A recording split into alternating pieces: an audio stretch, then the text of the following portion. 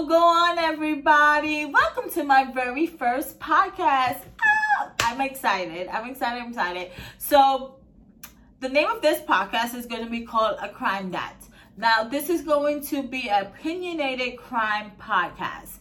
Now, the opinions in this are going to be mine, and if I do decide to bring in a guest, it's going to be of mine and my guest.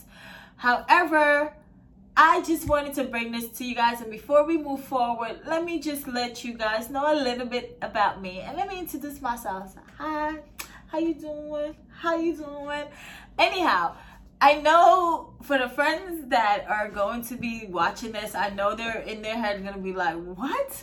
I am hyper, I am bubbly and all that good lovely stuff, but I am so into crime shows. Like, I will always tell people, like, I swear, if somebody was to like really go through my YouTube history, they're gonna be confused, because 5 things are gonna be on there: fashion, crime, jump rope, celebrity drama, and pimple popping videos. They're gonna be like, what's wrong with this child? What's wrong with this child? Anyhow, I said all this and I didn't even tell you guys my name. My name is Candace Court, but you guys can also call me Candace, which is how you pronounce my name in Guyana. So I go by all the above. Anyhow, I am truly a true crime fanatic, and I felt like I didn't really see a melanin representation throughout the search, and there might be. And if you are, comment, say hi, let's join up. But I really am super into crime shows, and I just wanted to give my opinions and my take on it as we go forward. So, that being said, let's get started, okay? Now, I'm going to tell you guys... I just said let's get started, but let me back up.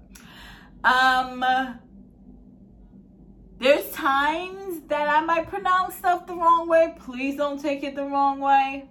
That's just how I am. I do that in regular life, so all my friends will tell you guys. But I just want to give you guys a warning. And as I mentioned before, these are my opinion. This is how it is. I'm going to give you guys my research, and then through it, I'm going to just interject my opinion in this process. As I mentioned, I wanted to describe to you guys why I call the show A Crime That. And what I want you guys to be able to do is drop adjectives and all that stuff in the bottom, just to put in, or drop how you feel like this should have been titled, or, you know, let's get that going. So this episode, I'm going to be calling it A Crime That Hit Home. Let's talk about the Jonestown Massacre. Now, the Jonestown Massacre did happen in Guyana. So before I get to that part, let's back it up a little bit. And let's talk about Jim Jones. Now, not the rapper, actually Jim Jones. Now, Jim Jones was born in Indiana. Have him tell it based on the story, not have him tell it, he did now. But based on the stories that we've heard, Jim Jones always talk about him being a poor guy who was raised at the wrong side of the tracks. Well, I recently heard that he was not so poor. His mom was head of a union or something like that. However, she was like the breadwinner of the family. But he wasn't poor as others around him was. Now, Jim Jones, I'm going to start with his life. Jim Jones went to a Pentecostal church, and I'm not quite sure you guys are familiar with a Pentecostal church. It's very lively. The preachers are loud, they're in your face, and they're always, you know, I'm not going to go there, but they're in your face, and they're very energetic when they talk, and you literally feel yourself being carried there. But for some people who are not used to it, can be taken back, you know, in the beginning, but when they see it, or go through the process, most people end up being comfortable. Anyhow, so Jim Jones went to a church and fell in love with the whole Pentecostal vibe back then, because he liked how passionate the preachers were, and he liked the fact, and I personally believe one of the things he fell in love with from doing these research was the respect that the pastors will get. that was something that he wanted. He liked that admiration that the congregation would feel towards the pastor. So he started to do his preachings, but he opened up his own church called the People's Temple. This was back in 1955. Now, he opened this church up in Indiana, and it was a small congregation. I've heard people talk about, at the time that they found out about it, it was only about 81 or so members, but then it kept growing. But one of the things that attracted people to that church was because he spoke about all the ism, mainly racism and capitalism. He spoke out against them. He wanted to unify the race. He wanted to assist in the process of the civil rights movement. As you know, that movement started around, or got somewhere around 1954. He started a church in 1955. Just keep that all in mind. Now, Jim Jones was one of the ones that, as I mentioned, he was energetic, he was loud, he was charismatic. People were drawn into him. And especially the fact that, he will put on such a front, like people will go and there'll be like soup kitchen set up. Like people were into that. One of the things he did when he would broadcast his show was like I mentioned, he spoke so highly about this integration of races that he would literally sit people in the pew of the church, black, white, black, white, black, white. And when people will come in and they would see that, they would be like, whoa, this is what I've been looking for. They like the unity. However, that didn't last too long. He had some defectors, and some of the defectors that went out there, spoke about everything. They, one of the women I'm looking down here, I wrote down her name. I think I left it over there, but I think it was Teresa Cobbs. She was one of the women that spoke out against, Jim Jones when she defected, because she talked about the fact that everything looked right, like nice and rosy on the outside looking in, but this man didn't truly believe in this integration. She said, you will see it, but when it comes to the key peoples, the higher ups within his organization, within his church, they were all white. Sound familiar? Oh, okay, I'll digress. Let me fall back. So anyhow, there was a lot of, like I said, he started this church in 1955, People's Temple in Indiana, but a lot of people were complaining about the abuse that was going on in this church. And it would be abuse both mentally, both physically. There was even a couple of, like I tell you guys, you gotta do your Googles. This thing will take you into a whole wormhole. But there was even a video, it was both. It was a video, but you didn't see him interacting with people who were talking. But you literally hear him cursing somebody out, telling them to come up here, and you hear him beating the crap out of this man in front of the church congregation. Let me just say that. He was beating him, and he was just like, how dare you tell this person we didn't have this and we didn't have that. And as he was beating him, he was like, oh, he came up here, he was black, and now he's blue. Oh, the white person beat him. Oh, he just took a lot for a 70-year-old man. For a 70-year-old man, he done took a lot. And in the midst of him doing that, you hear the most you hear the creepiest laugh that you will ever hear through this process. He was giggling. He was giggling.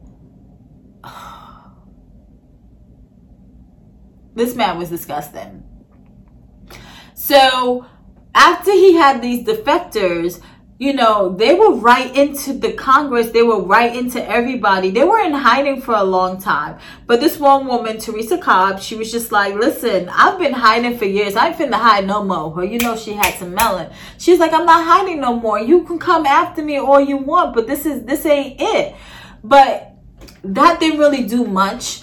because there were other defectors that pop out too, but it really didn't do much. But it did put a microscope a little bit on Jim Jones and the People's Temple. Now, as I mentioned, he was talking about capitalism and all this stuff, but one of the things that he was very much into is like he had this unexplained fear of a nuclear holocaust, a nuclear holocaust that he felt that was going to happen for some way, shape, or form. We don't know where he got it, but I guess because of all the things that were going on with like the civil rights and all that stuff, like he was just scared. So what he said, and he read in some magazine, that a certain part of California was the best place to move. But let me back up with this. Before Jim Jones moved to California, he actually traveled to Brazil and was preaching out there. And he was looking for, you know, a place to build in Brazil, which a lot of people didn't realize that this man, before he go anywhere else, he was trying to go outside of the country, but that didn't happen. So he ended up moving to California, and he packed up his church. And I think at that time when he moved, he had about 100 members, and they all got in a van, and they said it was several days trip, but it was nice, you know, to move. Now, let me back up. I'm doing a lot of backing up, but let me back up and talk a little bit about Jim Jones before he moved. One of the things that Jim Jones did that brought a lot of recognition to him was the fact that he was the first Caucasian man to adopt a black child in Indiana. And not only did he adopt a black child in Indiana, he named him Jim Jones Jr. Now, overall, Jim Jones had about 9 kids, and they called them the Rainbow Family because he had a black kid, he had 2 Korean kids, and then he had a son that he actually, I think Stephen was the son that he actually was from his wife. But pretty much everybody else was adopted or like tapped on the shoulder. I don't know what he was doing, but he adopted all these kids, and he packed all of them up, and they moved on to California. So there's a couple of videos of Jim Jones while he was in California and the way he was living, but he wanted more members. So what he will do, he will go on these trips to build out his church, and he will rent, and his church grew a lot once he started doing this ground, like he will travel to different areas, but he will travel in these Greyhound buses. And one of the reasons that people felt that he used these Greyhound buses was because of the fact that he could bring other people back. Like, he told people how great of the life they was. He would convince older people to, like, you know, sell their homes and give the money to the church because they could live on the church land, because he had senior citizen homes and all that stuff. He literally put in one video that the senior citizen homes were immaculate. Everything was brand new. And he said, oh, my furniture and everything was old. I lived in a shack, but you guys can live amazing, which was not true. But these people would do this because of the fact they saw this unity. Now, you weren't allowed to speak out about Jim Jones. Matter of fact, members weren't allowed to speak to each other because he didn't want nobody getting out the fact that he was abusing and doing all this stuff. Like, Jim Jones had this setup where people were just fearful of him. He was losing it towards that end. So in the 1970s, so this started in 1955. Now we're hitting 1970s at this point. He became extra paranoid. And from my research, it's come out that he became that way because he started doing drugs. And he started to let the fame, or whatever you want to call it, that he was having get to his head.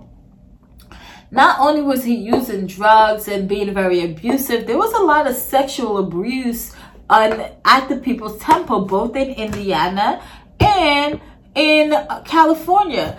And Jim Jones, he went from the pulpit and told people that he was the only heterosexual human being on the planet Earth.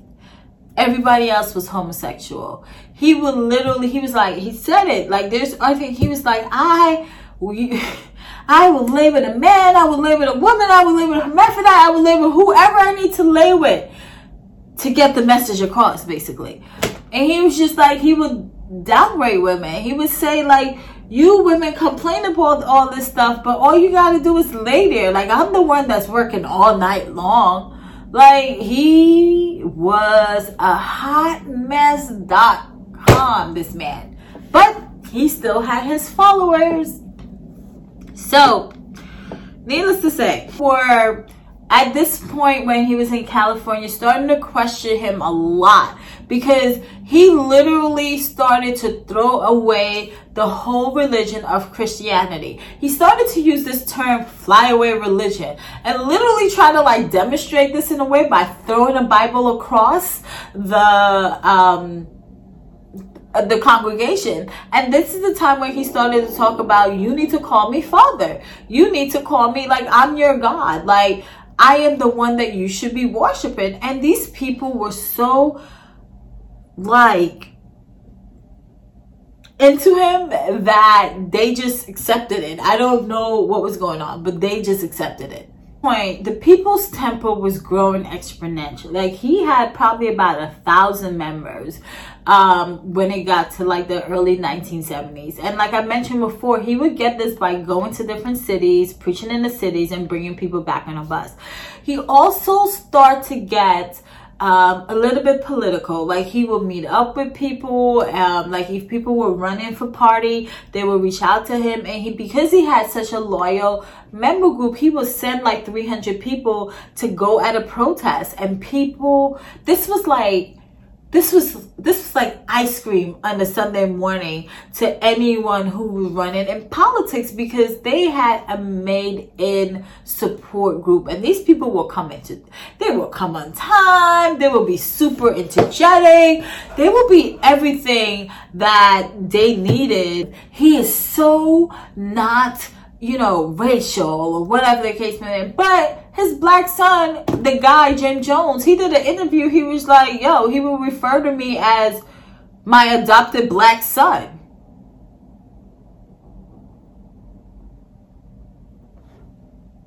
What? Like, this is your son, bro. You adopted him. He's not your adopted black son. Like, he wanted that praise. As my grandmother say, self-praise is no recognition. So we know what he wanted, but that's what he wanted. He wanted people to know and be like, oh my God, he is so good. Like, he adopted a black kid. Anyhow, let me move on.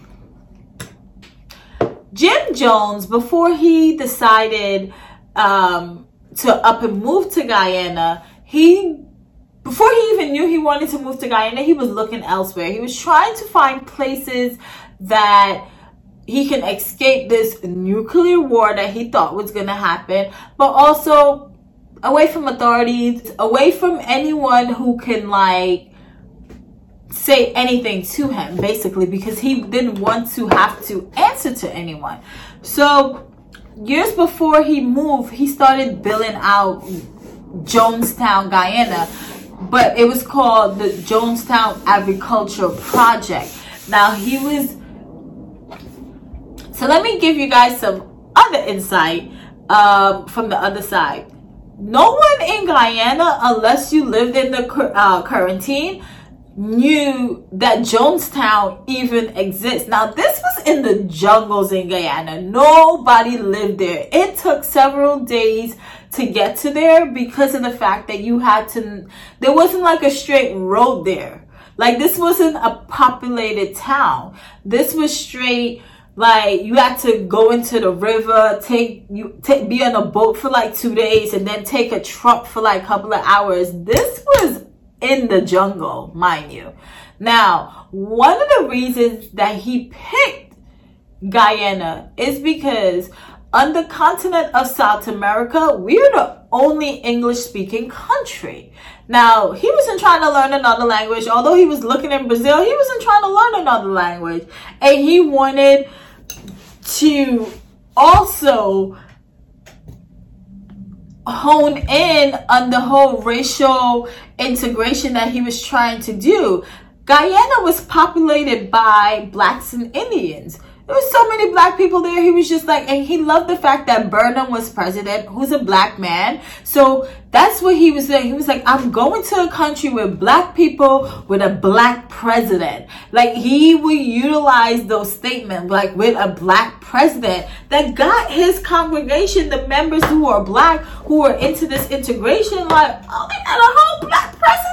So yeah, that's why they went to Guyana. And Burnham, we're not going to talk about what he was doing, but they made a deal with him for him to lease this land. He didn't buy it. He leased the land, but in the same way, he was going to be paying money to the government. That's one of the reasons why he was taking money from all these people and telling them to give up stuff, because he also had to pay Burnham for the land in Guyana, and he also had this big ass house in Georgetown, Guyana as well. So he had two different set of living.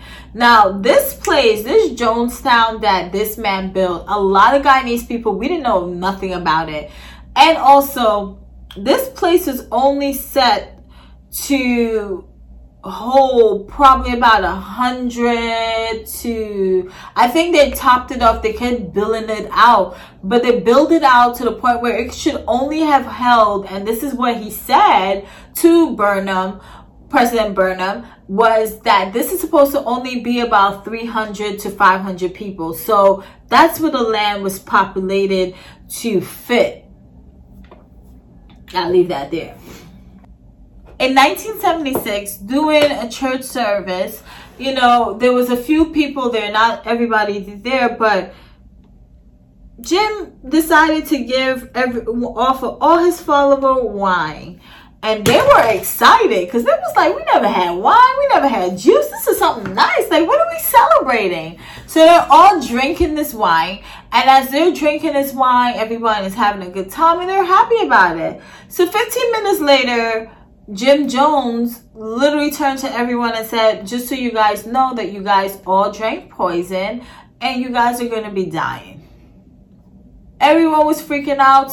Well, a lot of people were freaking out. Some people were crying. Like, you hear all of this in the documentary. Like, this is not stuff that's made up. You guys do your Googles. You're going to see it. Like, this man did this. And then 10 minutes later, he starts laughing and saying, I was just kidding. I was just testing your loyalty. Now, say that again? You were just doing what? Like, what? So he was saying that he was just testing your loyalty. A lot of like the defectors and the survivors are saying, like, I don't understand how you testing our loyalty, and we've been showing you that we've been loyal because we barely eat, we barely sleep, we make sure we work for this congregation. Like, we're loyal. Like, what's going on? But a lot of people on hindsight was like, no, that was just a practice run that he was trying. Anyhow, so there was this crazy news article that was about to be published talking about everything that was going on at the People's Temple, and Jim Jones was trying to talk the writer of this news article to retract the story, and they weren't. So it was about to be published in like the next 3 days. Jim Jones turned around after he got off the phone. Like, he made the news reporter read this entire article on the phone with him before it was published. So right before it was published, maybe right after he got off the phone, he like literally made everybody pack up and move to Guyana. Now, he's in the land of Guyana. Now, if you see the video, like I mentioned to you guys, like, it's a big jungle. Like, they literally had to like burn acres of trees down to like create it. But they did an impressive job. But these people were working 20 hours a day with only 1.5 hours of sleep, barely any food, just to make this thing happen. But while that he was in Guyana, everyone became aware of the fact that he was really, really high on drugs throughout the whole thing. Like, his preachings became very much of slurs. Like, you heard videos where he's literally sounding like, I should have played with my hair. He's literally sounding like he's mumbling. Like, no one knew or understood what he was trying to say. But this was what was going on there. The abuse was still there. The fact that he would send these videos back home to let people know, like, they live in a bed of roses. But you could just look at these videos and you can see, like, there must have been somebody's cue card, and these people know that they couldn't speak out about it. But how is this paradise? How is this socialite paradise where, like, he was shunning people from leaving? Some people were able to go in and out, but he was really not letting anyone leave. Like, he had armed guards around. And in my head, I'm like, that's how you know a big corruption was going on in Guyana, because it's like, how are you getting these guns? Like, they were flying into Tamari Airport. There was nowhere if you was getting these guns through customs from America to Guyana, but he was getting these guns in.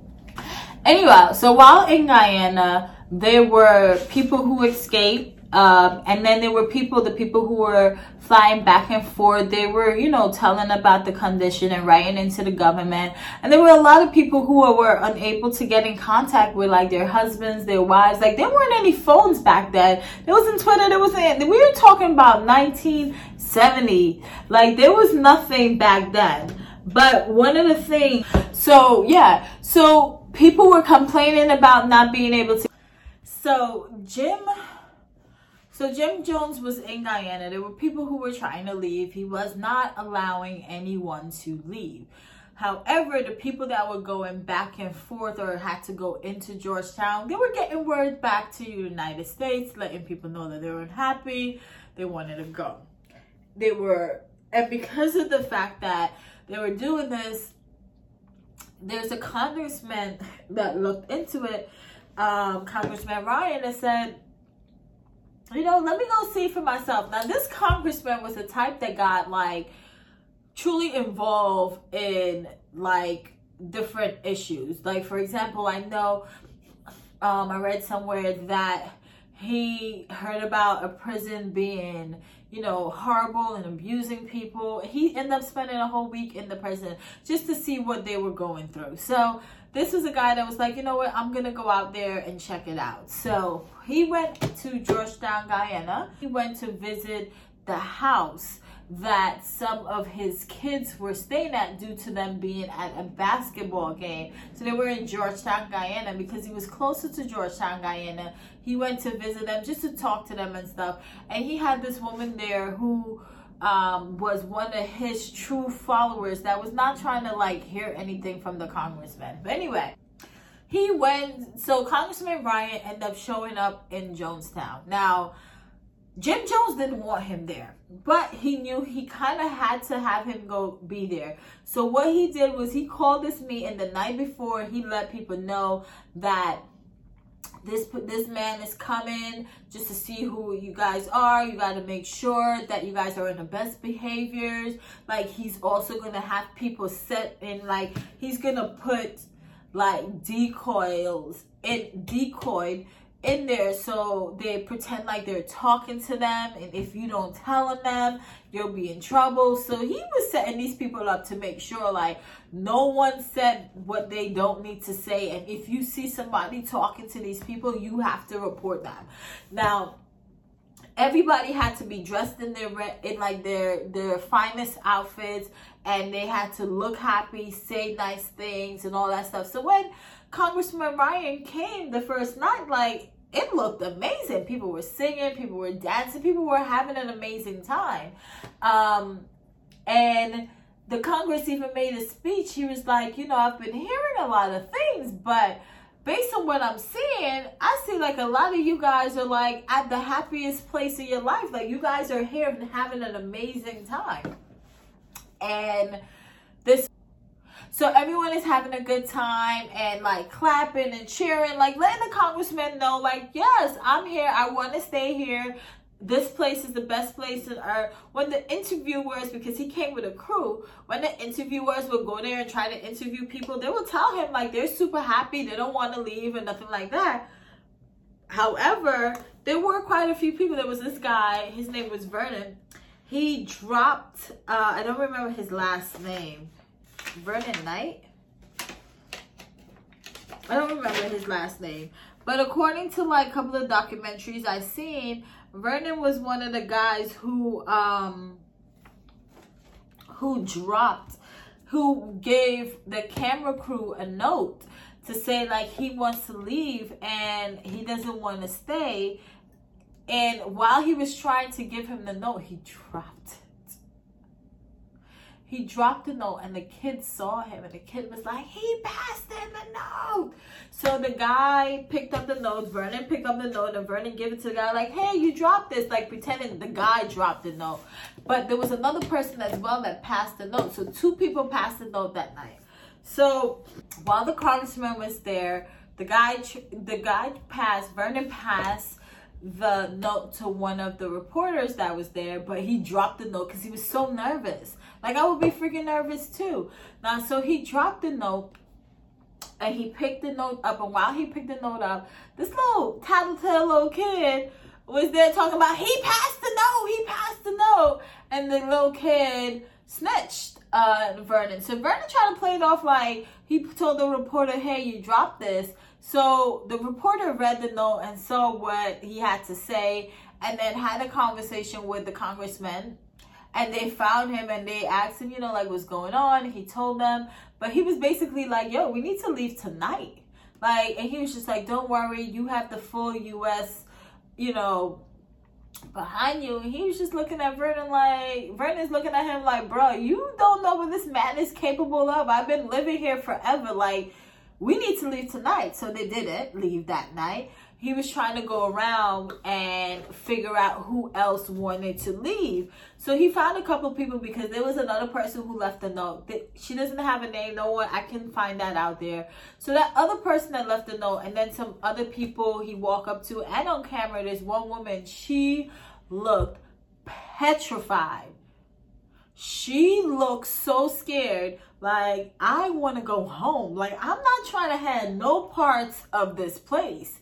Now, they was just trying to get wide. She was just like, I'm trying to go home to the U.S., all that stuff. So at this point, Jim Jones, word has been gotten back to Jim Jones, and he is livid. Like, he is pissed. He wants out. He wants them out. He does not want them there. So he literally told them, like, these people are lying. Like, if they want to leave, they can leave. Like, I don't care. These people are lying, but I need you to leave us alone. Like, I need you guys to leave us alone. And this famous conversation, I need you guys to watch it. So make sure you Google and watch this video. He's sitting there in his red shirt, and he's with his sunglasses, like, these people are lying. They don't know what they're talking about. They can go. At the end of it, the next morning, 15 people were saying that they wanted to leave. The guy, Vernon, that gave him the note was also leaving his son behind. So one of the things that Jim Jones used within this interview was like, if this place was so bad, why would he be leaving his son? Like, please explain this to me. And he couldn't explain it. And the guy said, Vernon said, it's one of his biggest regrets. But he thought that things would be better for his son because his son was black. And he didn't think that bringing his son to America, having a black son in America, would be wise. He always planned on coming back for his son. And it's been his biggest regret. Anyhow, so they're getting ready to leave, and the congressman turned back to Jim Jones. He was like, listen, everybody else here, you have hundreds of people here that are super happy and want to stay with you. These are only 15 people that want to leave. Like, it's no big deal. Like, let me let them go. And in that moment of talking, somebody attacked the congressman with a knife, and a couple of people that he was with that was next to him, like, got him off of them. So anyhow, They leave. The congressman decided after that happened, let's jump on this, let me go along. We don't need no more drama, let's leave. So in the form of them leaving, they're going, and there's 2 planes on the tarmac. So some people are getting into one plane and some people are getting into the next.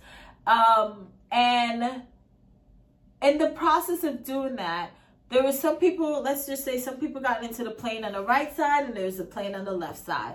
While they were before they even got to the airstrip or whatever it's called, there were people that were sitting there telling them, like, there's this one guy here that he's too close to Jim Jones. Like, we don't believe him.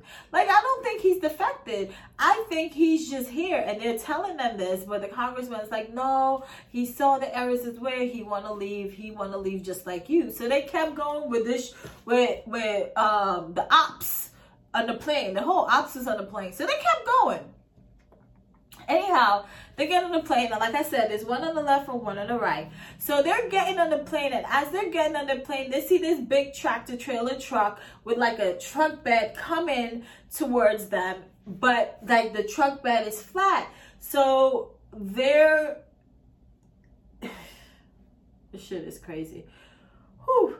So they see this truck coming, and this thing is circling them, and then once it circled them one time, it just stopped.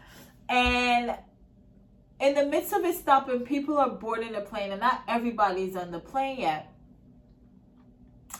And Vernon said he got on the plane, which is crazy because I hear multiple stories and some people say this is not true. But anyway, this tractor trailer, and there's like a truck bed that's there. These people jump out of it and started shooting like wildfire. And a congressman, along with other people, got hit.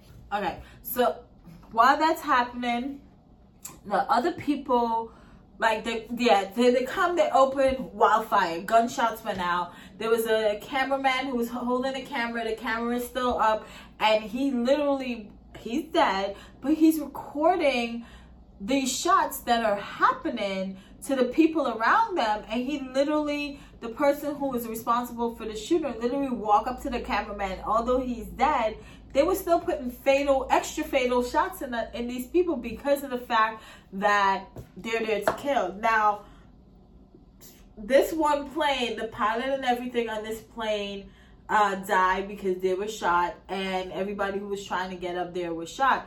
Vernon was able to run into the bush and escape along with a couple of other people. Now, this is some insight that I got from people in Guyana. The other plane on the right, Shorty flew up. He flew with the doors and everything open. He got out of there. So they flew away, but I heard rumors that there was also the person who was the ops that was on that plane who tried to kill the pilot, but they wrestled him out and got him down because they caught him. But my aunt, I was told via my aunt that the pilot was telling the story, but he never mentioned that part. So there's conflicting stories there, but the pilot did agree that he flew the plane with the doors open until they got in the air and was able to force that door closed because of the fact that they saw or heard the gunshot. So that's the insight that I have on that portion of it. Anyway, so while this is happening, finally the people who killed the congressman and stuff, they went back to Jim Jones and let them know that he's dead. So once he was found out that he's dead, he made the announcement to the congregation, and then he started a preaching saying, like, we all have to die. We had our time on this earth. So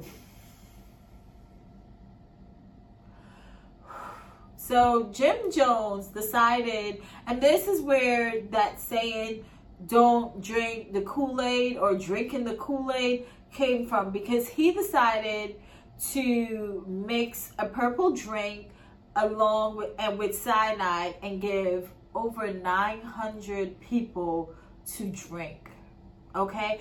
And the people who fought that, he was then forcefully injecting them with this formula. Now, This is women, kids, men. Like, these are like over 400 freaking kids died because of this maniac trying to live this fantasy that only he has in his head. So, oh, this junk drives me insane. This drives me insane. This drives me insane. Let me breathe for a second. Like, you heard in the tapes with him telling people, because these people were crying. These people were crying for their kids. They're like, let's save the kids. Let's not murder the kids. Like, we'll all do it. Like, leave the kids.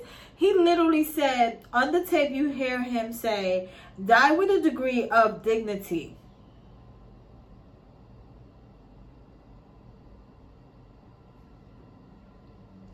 And this drives me insane. So this happened, and like I said, over 400 kids died. Jim Jones punk ass died from a gunshot wound, and he didn't shoot himself. Someone else shot him because the gun was found so far away from his body that there was no way that he shot himself. Okay, that it wasn't a self-inflicted wound. Like, that's a flapping rumor. It's not a self-inflicted wound. Somebody shot him. Okay, so Jim Jones died, and there were people who were hiding in there that came out and saw it. But the fact that he tells people to die with dignity, but he wasn't one of the ones to drink the Kool-Aid. He was even walking around asking the people if they could make the Kool-Aid taste better. Now, let me back up. I keep saying Kool-Aid, but that's a rumor. Like, the truth is, it wasn't even Kool-Aid. It was literally cyanide and a little bit of purple drink. They got Kool-Aid because of a video he posted earlier that said, oh, the Kool-Aid is here. And they just ran with the thing like he made people drink Kool-Aid. They did not drink Kool-Aid. And not everybody died from ingestion of the cyanide poison. They were forcing people to actually, like, would inject it in their arms. Like, this is how they were killing people. Like, you know how many needles they found on that place? And the crazy thing was so many people dying that November 18 is when this happened. November 19 was when the Guyanese police force and the army went on there. When they first looked, they flew over. I'm getting chills just thinking about this, because this shit is just insane. But when they flew over to see that, they thought it was only 300 to 400 people, but there was literally bodies underneath bodies there. Like, that junk was insane. I can't. I'm pissed. So, the numbers are constricted. They would say at the end of the day, it's over 900 people. The last count I heard was 904. But if you go and you get a different source, but it was 904. But last week when I looked, it was said 914. Either way, over 900 people were murdered in Guyana. Not mass suicide, murdered. These people didn't want to do this. They had to do this. He forced them to do this. His was mind control, okay? Mind freaking control. And you can't, even if you say the people who drink the poison wanted to do it, what about the people who were injected? What 4-year-old, what newborn baby would want to commit? They can't speak for themselves. That's not suicide. That is murder. He is a mass murderer. Let me fall back. At the end of the day, these people all lost their life on behest of a person who was insane that I feel like they should have stopped a long time ago. I don't feel like he should have been even able to come to Guyana. Like, they should have stopped him. But I digress. One of the things, and that for everybody that want to know more about it, I encourage you to go into there. That's why I get offended when people say, well, oh, don't drink the Kool-Aid. Don't say that shit around me. Like, I get pissed off. Like, I don't want you to say that around me. But it's not true. And the saying is just whack, because if you know where it came from, you wouldn't be using it. You know what I mean? People lost their lives at this thing. Like, this is not a joking matter. Anyhow, one of the things that I want to encourage you guys to do is just read about it. And just see what it's like, watch a video, and just actually see what this guy did. Like, he is a flapping monster, was a monster, is a monster, whatever. One of the things I found interesting later on is finding out, like, nobody that's within the family changed their names.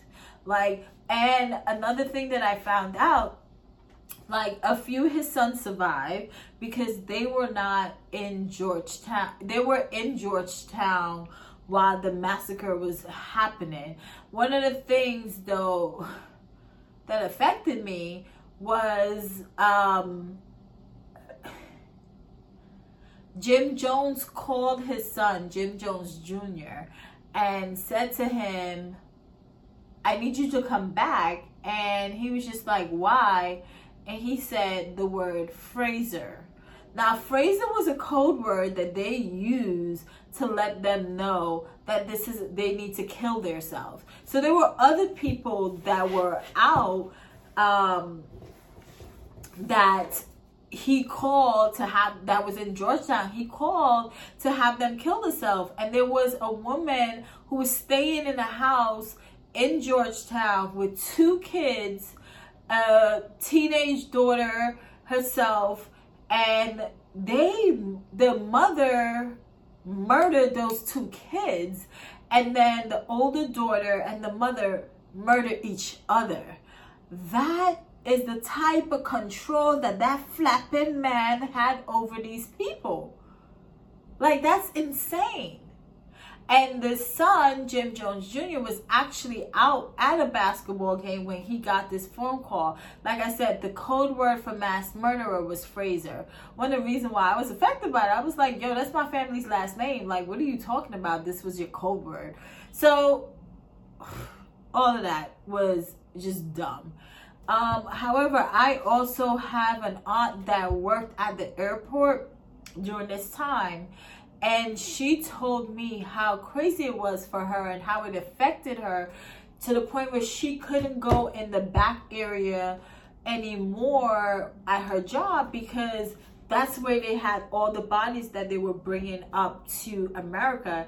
And she said that they landed a plane in Guyana that was like completely refrigerated type plane, where they had to like put all the dead bodies in and fly it back to America. That's tough. That's a tough thing. And it affected her a lot. She was just like, it was hard for me to like knowing that this was happening, and like that was kind of like the aftermath of it is when majority of the Guyanese people know that it was even like a Jonestown. Like they weren't aware of this like fully. Like the outskirts of where he was because that's where he'll try to go recruit people to come back. But like people that are like ingrained in Georgetown, they were unaware that this was this cult that was back home. And for those of the people who like, you know, it's a cult, I don't get why people join a cult. People don't join cults.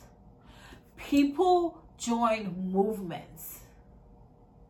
People join for that family, that love. There's something about it that they fall in love with. They don't start an organization, be like, you know, I'm about to go put my name on this cult application. Like, that's not where it's at. So we need to take that into consideration. Anyway, I want you guys to do your Googles, look this up. But I'm your host, Candace. Thank you guys for watching. I appreciate you guys. Make sure you subscribe, tell a friend to tell a friend, share the video, and let me know what you think. Episode of a crime that hit home.